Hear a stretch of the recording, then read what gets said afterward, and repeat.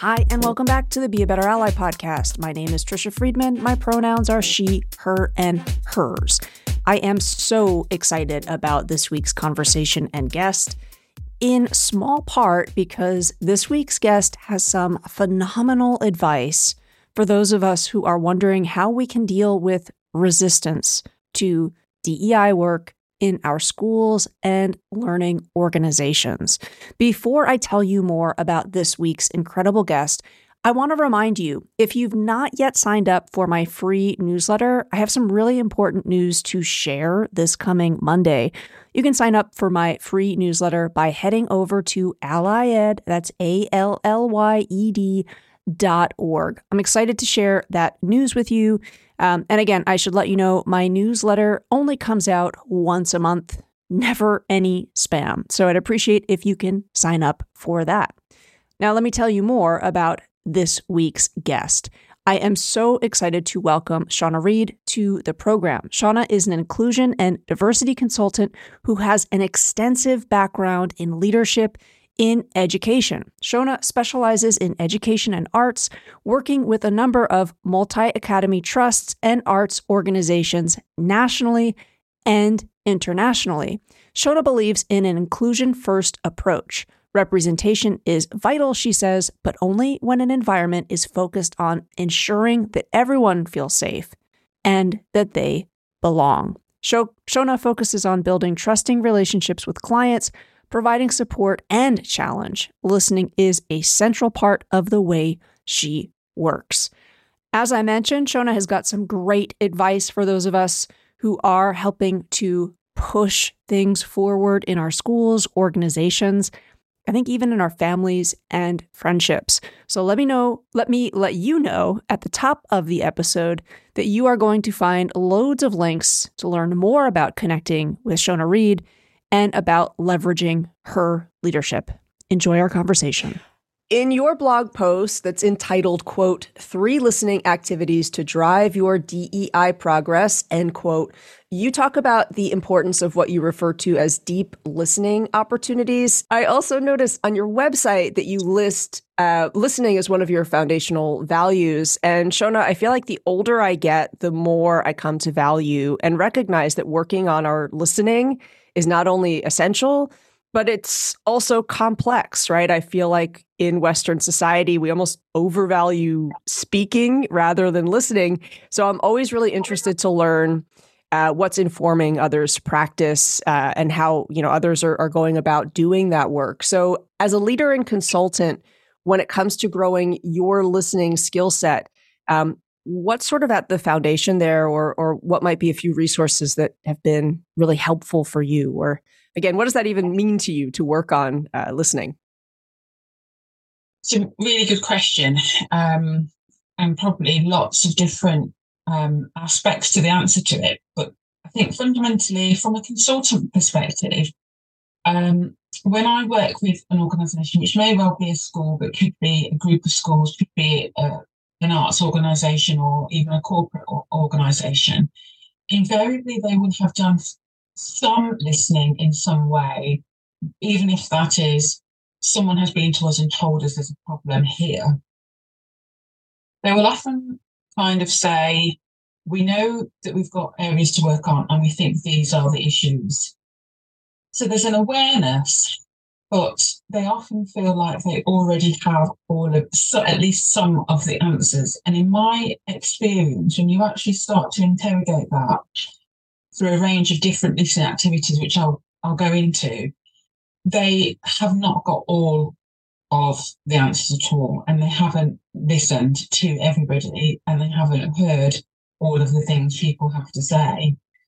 So sometimes then I will say to them, we need to put in place some data gathering, which is a euphemism for listening, but it can be a much more understandable approach to the work.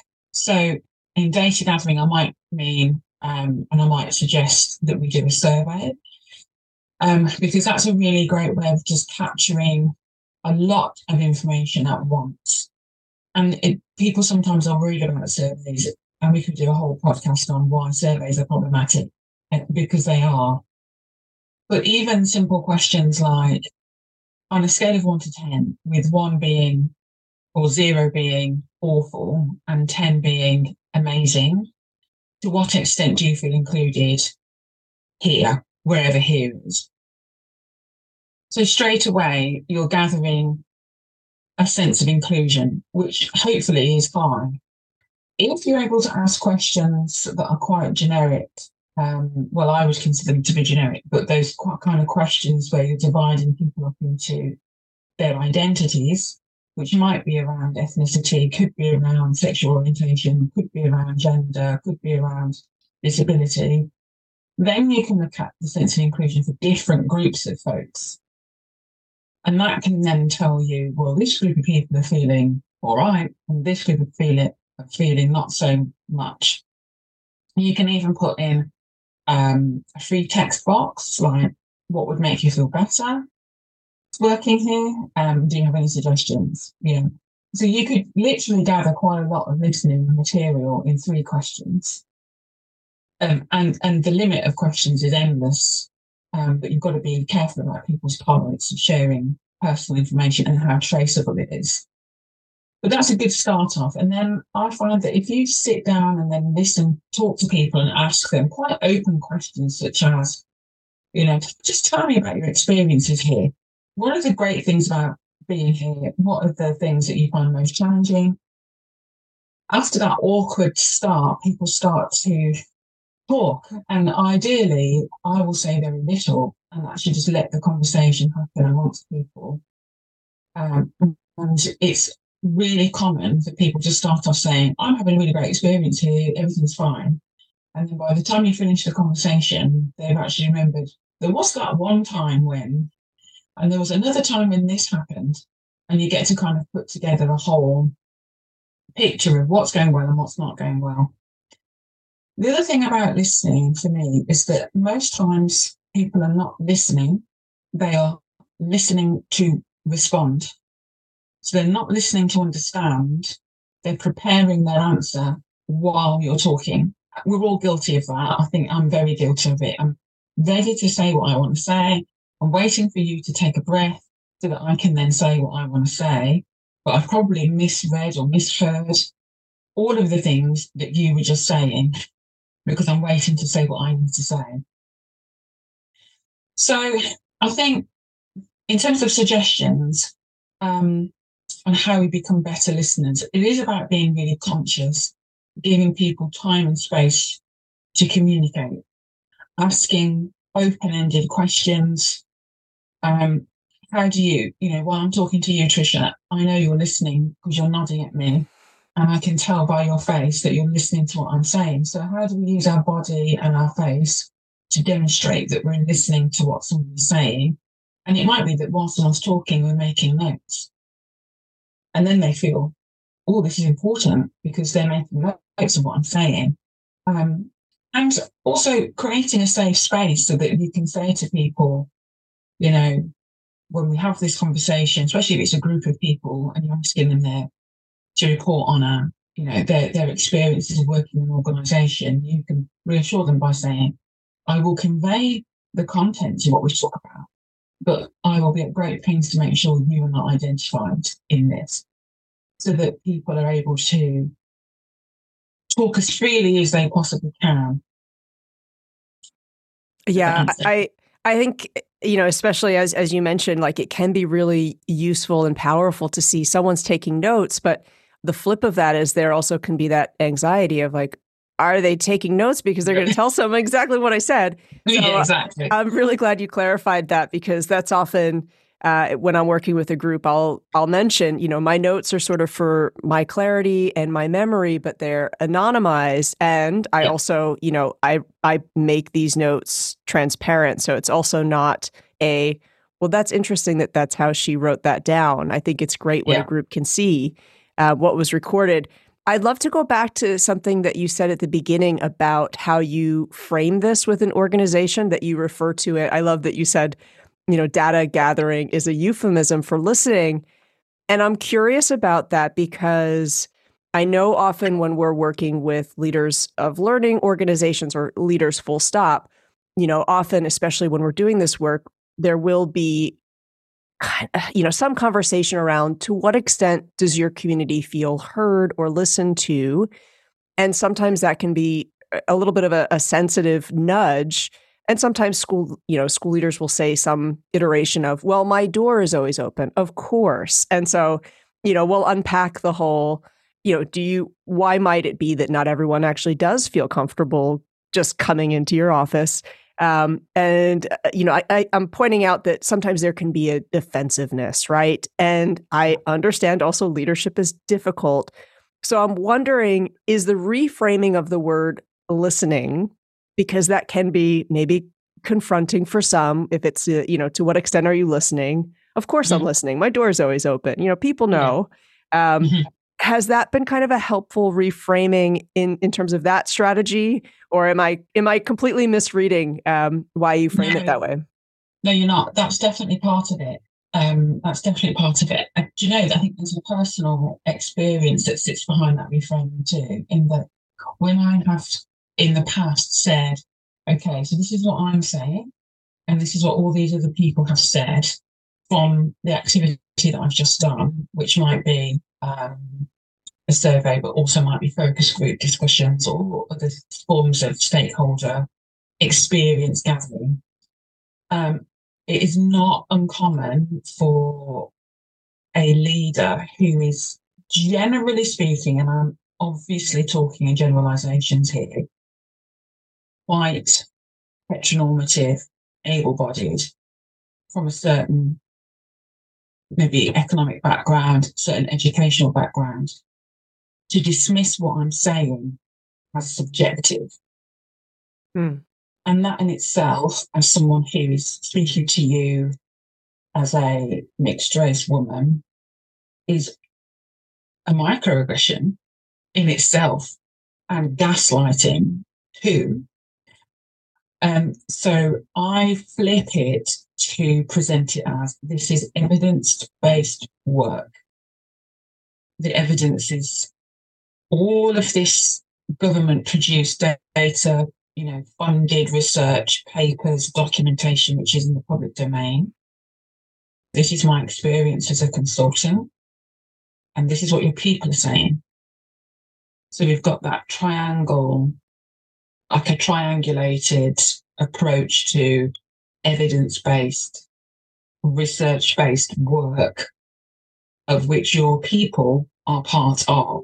So I think that's why I call it data gathering, because it is exactly that. And I find if I use the word listening, people kind of get incredibly defensive about it. And also it seems to allow them to dismiss it and therefore dismiss me.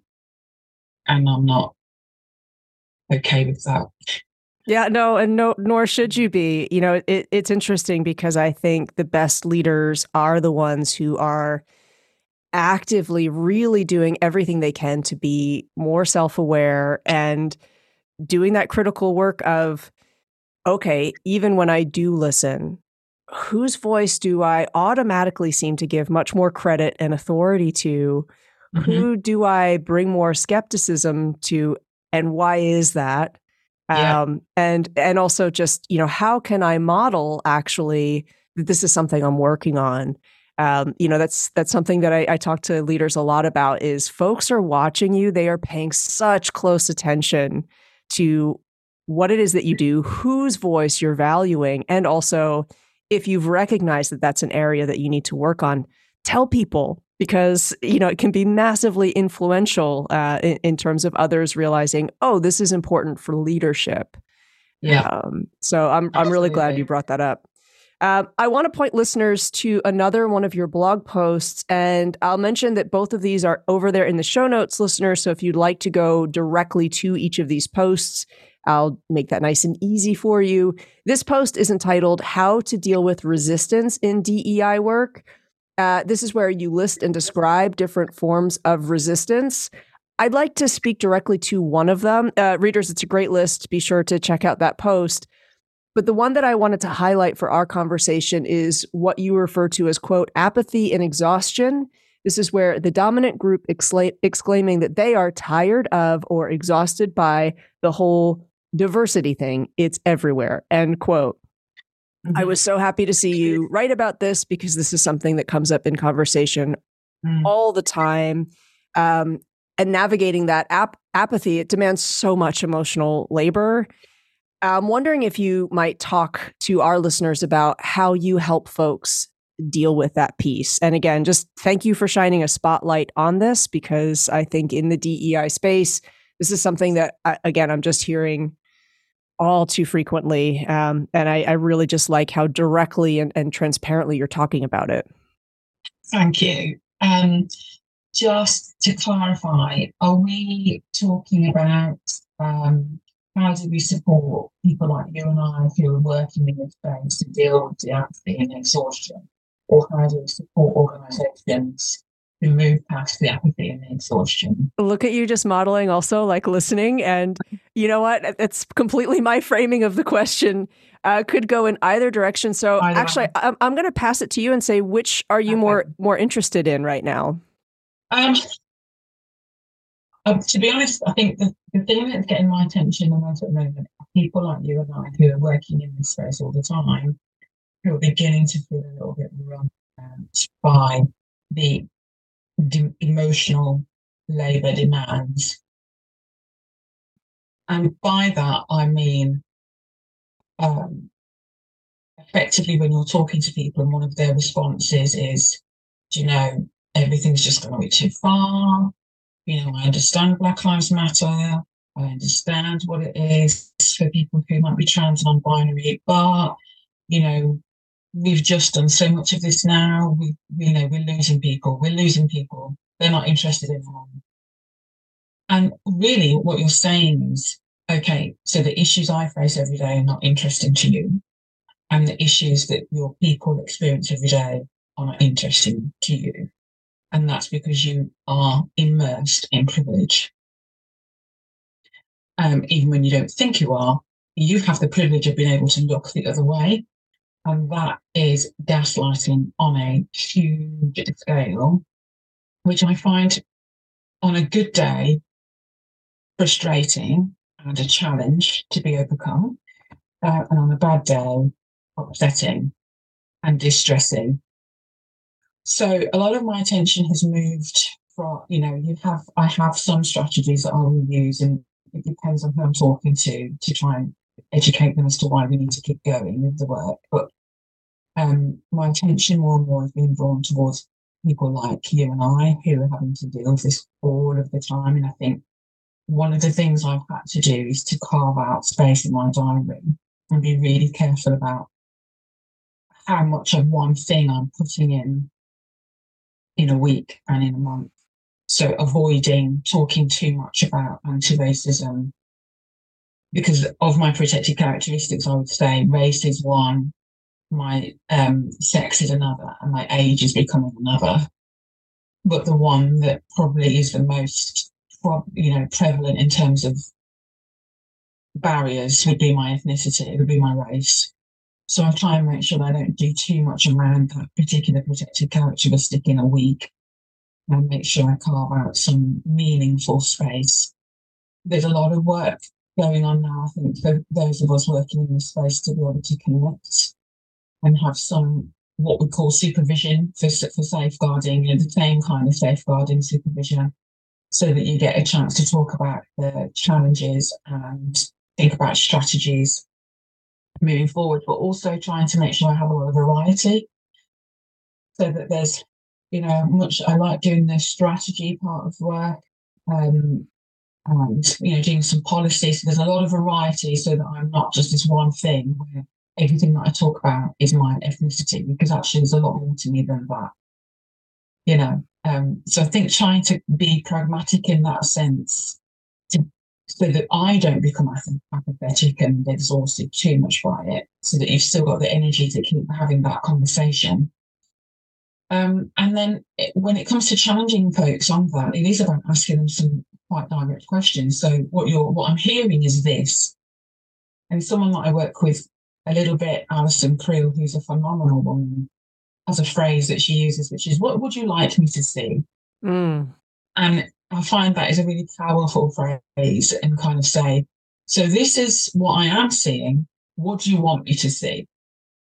And it gives that person a chance to kind of reflect on, oh, I don't want to be seen as someone who is in the process of this conversation delivering a microaggression. I don't want to appear to be someone who's not committed. And it kind of puts the onus back on them and not on me to persuade. Yeah, that's a really great coaching strategy. And I think your point about having to take time and the reality that anybody who is in the DEI space, right? This is not necessarily something that any one individual, I mean, it's not work that can be done in isolation. Um, I don't know. I also try to remind myself that sometimes processing time can be really beneficial. So Yes. in that scenario that you've referred to, I've been in that conversation so many times where, literally someone will ask, I just don't even know how much longer I can talk about this. Yeah. And, depending on the relationship, it is sometimes, I can be as direct as imagine what that marginalized group feels in terms of having to do the kinds of teaching that they have been asked to do because Yeah. some folks haven't taken on actually doing the research and Yes. learning. And again, I'm really glad that you mentioned this in your post because unfortunately, what I see with some of the organizations I work with is they'll put together a committee or they'll ask a few people, hey, we'll give you this title. You're going to be like our DEI Yes. lead. We're not going to give you any money for it, but you'll have the title and you can lead all the things.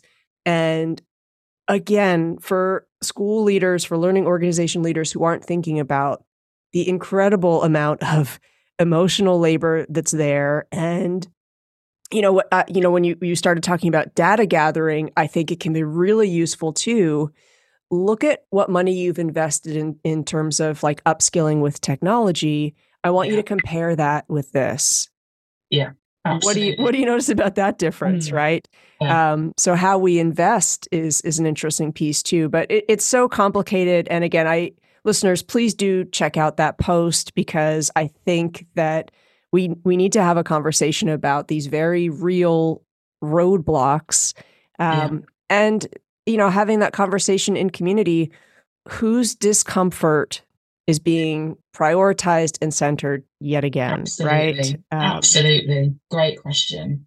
I think Great. just on your point around um, comparative investment, if you're doing this work properly, you're talking about curriculum, teaching and learning strategies, pastoral care, staffing, recruitment, retention, health and safety, all of the things. If you've got someone who's leading on teaching and learning across a trust, that's one of those many things that I've just spoken about. So the pay should be commensurate with at least that.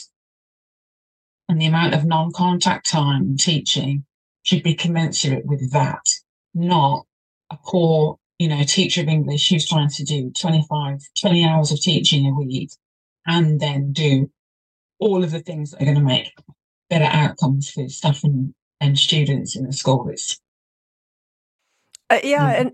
and it's also the reality that, especially in a school, I'm in contact with a lot of sort of leadership training organizations for K-12 education, and what is very good to see is now DEI is a part of your training if you're an aspiring school leader, right? That was not the case a few decades ago, and so I think it's also the reality that you're sort of asking someone to do all of this free labor that does fall under the leadership umbrella, right? I get very concerned sometimes when I will hear leaders talk about this as though it is separate from the work of leadership. Yeah. And I find it's always great. Well, let's look at like the values and mission of this organization because DEI is there and likely it's been there for years, for decades, Yeah. maybe. So again, that idea of, well, I'm a leader, but somebody else takes this on. Mm. Um, Yeah, absolutely. Yeah. so anyway, it's a great blog post. Listeners, please do check it out, share it. You also work with an organization that I had fun Googling about called Spotlight Inclusion. And I was fascinated, speaking of mission statements, to read more about the mission for Spotlight Inclusion, which reads, quote, "At Spotlight Inclusion, we strive to inspire innovative progression of representation and diversity in the arts, both on stage and in the audience." Can you talk a little bit more about your work with Spotlight Inclusion and what they're doing? Yeah, so Spotlight Inclusion is, I'm the director of Spotlight Inclusion. It's a relatively new organisation, which, as you just described, focuses on the arts. And what's been really interesting is this desire to become more diverse. And you're often talking in the arts about spaces which are predominantly white, but also predominantly, there's a lot of classism within that. Kind of the theatre and certain theatres in particular being, the presence of people who are particularly financially affluent, certain education backgrounds, that is their domain. And so what's been really interesting is people recognising that we would like to be more diverse. By that, what they mean is visible diversity. And they would like that to be on the stage, but also to have more people coming through the doors to watch the performances. The challenge there, and we could talk about this all day, but the challenge here is that there's often a conflation between, okay, so to get more Black and Asian people to come and watch our performances, we have to have more Black and Asian people on the stage. And on one level, I completely agree with that. Representation is great. It helps people feel seen. It's nice to see your stories on stage, see yourself reflected back, all of that. But there's a conflation of Black and Asian people will only come and watch shows where they're represented, which is a poverty narrative then. It often will slip into a pity poverty narrative, which is a challenge. And then you've got the issue of, okay, so who's on stage, which is one thing, versus who is behind stage. So who is writing the plays, who is doing the lighting, who is doing the the musical direction, who's doing the sound, who's doing the set design, predominantly white, no disability in that space, certainly no physical disability, a decent representation of hidden disability. And then you've got this kind of institutional embedded system of certain roles for certain people, presence here, but certainly not there. So one of the things that I'm trying to do with organisations is to support them in removing that pity narrative and conflating groups of people with stereotypes and making assumptions about folks, and what they will and will not enjoy and how much they will and will not pay, to try and deal with that strand, but also to say, okay, so clearly if you want to have some diversity in your sound roles, clearly you're going to have to grow it. So we need to start creating some career pipelines and some succession planning. So I guess that's what I mean by that innovative progression of representation, because this isn't something that's going to happen tomorrow. And like a lot of industries, the arts are then creating new spaces where I've been blocked here. So I'm going to create my own orchestra for Black people. And if a global majority of people, we're going to call it the Chineke Orchestra, and we're going to do that. We're going to create Ballet Black. We're going to create, there's a wealth of LGBTQ plus orchestras now as well, because people feel safer in those spaces. And it's difficult then to say to people, so why do you think they created those spaces? So they clearly exist. So why do they feel the need to create that? What are you going to do to unpick it? So that's a big challenge within the arts. It's such important work. And I think the influence of the arts, I think actually if you look at the status quo and then you compare it to the canon, in theater, in literature, yes. The correlation there is is pretty obvious. And, it's so interesting to hear about your work. Just recently, I spoke with the creators behind a podcast called BIPOC Credits. They are focusing on the TV and film industry. And what they're trying to do with their podcast is create this amazing archive that, again, looks at all of the behind the camera stuff, everything from makeup artists to special effects folks. And again, talk about how are we having representation there? Because as you say, it's an exercise that I like to do with students when we're looking at popular TV or film that might purport to be, oh, this is a queer story. Okay. Let's look at who is involved in the writing, in the directing, in the shaping of that narrative. And there's some great films to look at that purport to be queer narratives, but actually their messaging is probably harmful.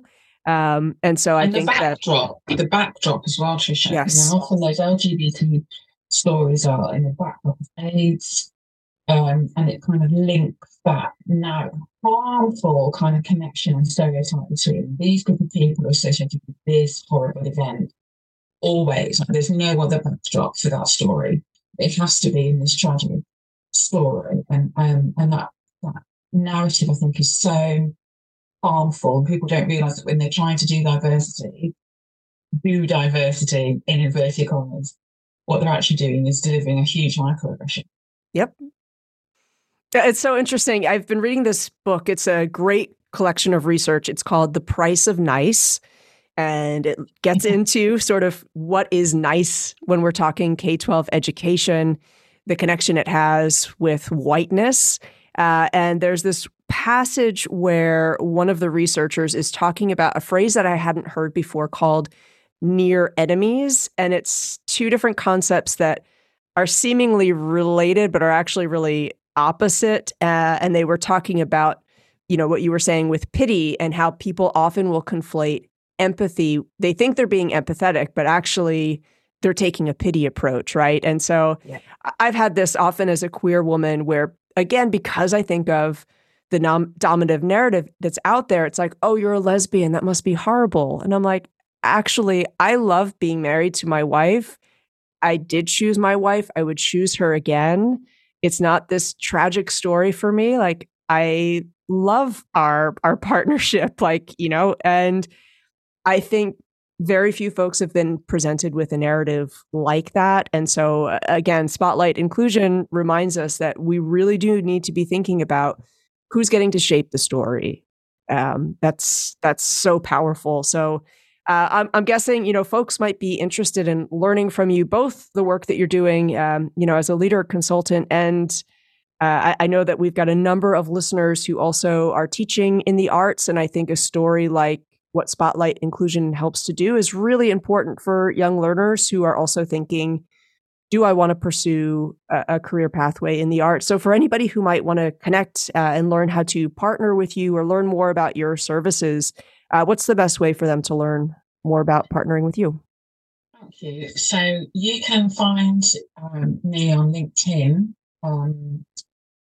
which is where I kind of talk most about the work that I'm doing and any engagements, any webinars, those sorts of things. You can find the web show reviews, but also you can find Spotlight Inclusion now on LinkedIn. There's quite a good inclusion resource pack on the Spotlight Inclusion page, which you can download. And it's meant to be quite a useful way for people to do some self-learning about different topics. And there's a EDI leadership section as well with some pretty evergreen content for people to engage with so they can learn how to be supportive leaders in this space. Even if they aren't, EDI specialists, it's how do you lead your organisation through the lens of inclusivity. You can also find me on Twitter. And then there's two websites. So my shonagreid.com website is largely where my education clients will find me and find those packages that are for education. And then spotlightinclusion.co.uk for my arts-based and some corporate work as well. And I know that website also offers folks, again, this work is always contextual, and I appreciate, you offer folks that discovery call. Yeah. For a school leader who might be listening and is thinking, I've never done a discovery call with a practitioner before, can you just briefly kind of describe, like, what's that about? What can they expect? And actually, why is that really best practice when we're talking DEI? Yeah, so it's very informal. The whole approach is to try and put someone at their ease because, I fully appreciate that people are coming to this conversation perhaps, through some kind of event or a complaint or something significant that's brought them to come and speak to me. So it's very much about me creating a safe space for someone to just tell me why we're here. Why do we need to talk today? What are you hoping to get from the conversation, from our work together?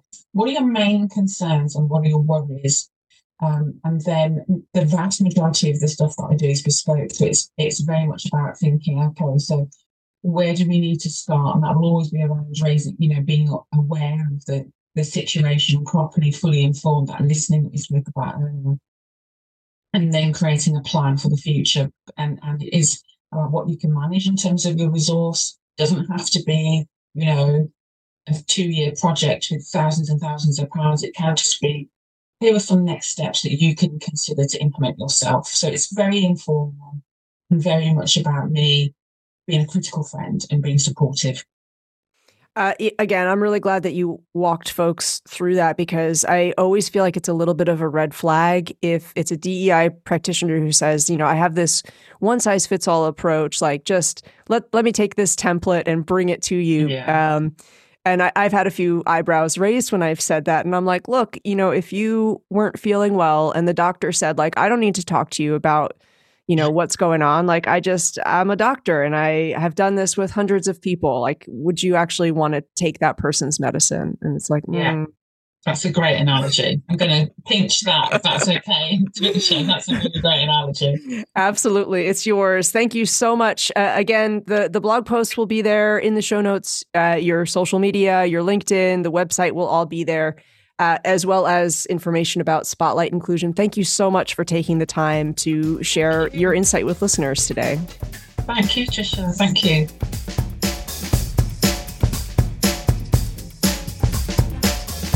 Thank you to today's guest. Folks, you can learn all about Shonagh Reid by heading over to the show notes. Thanks again so much for listening, and I'll see you again next week.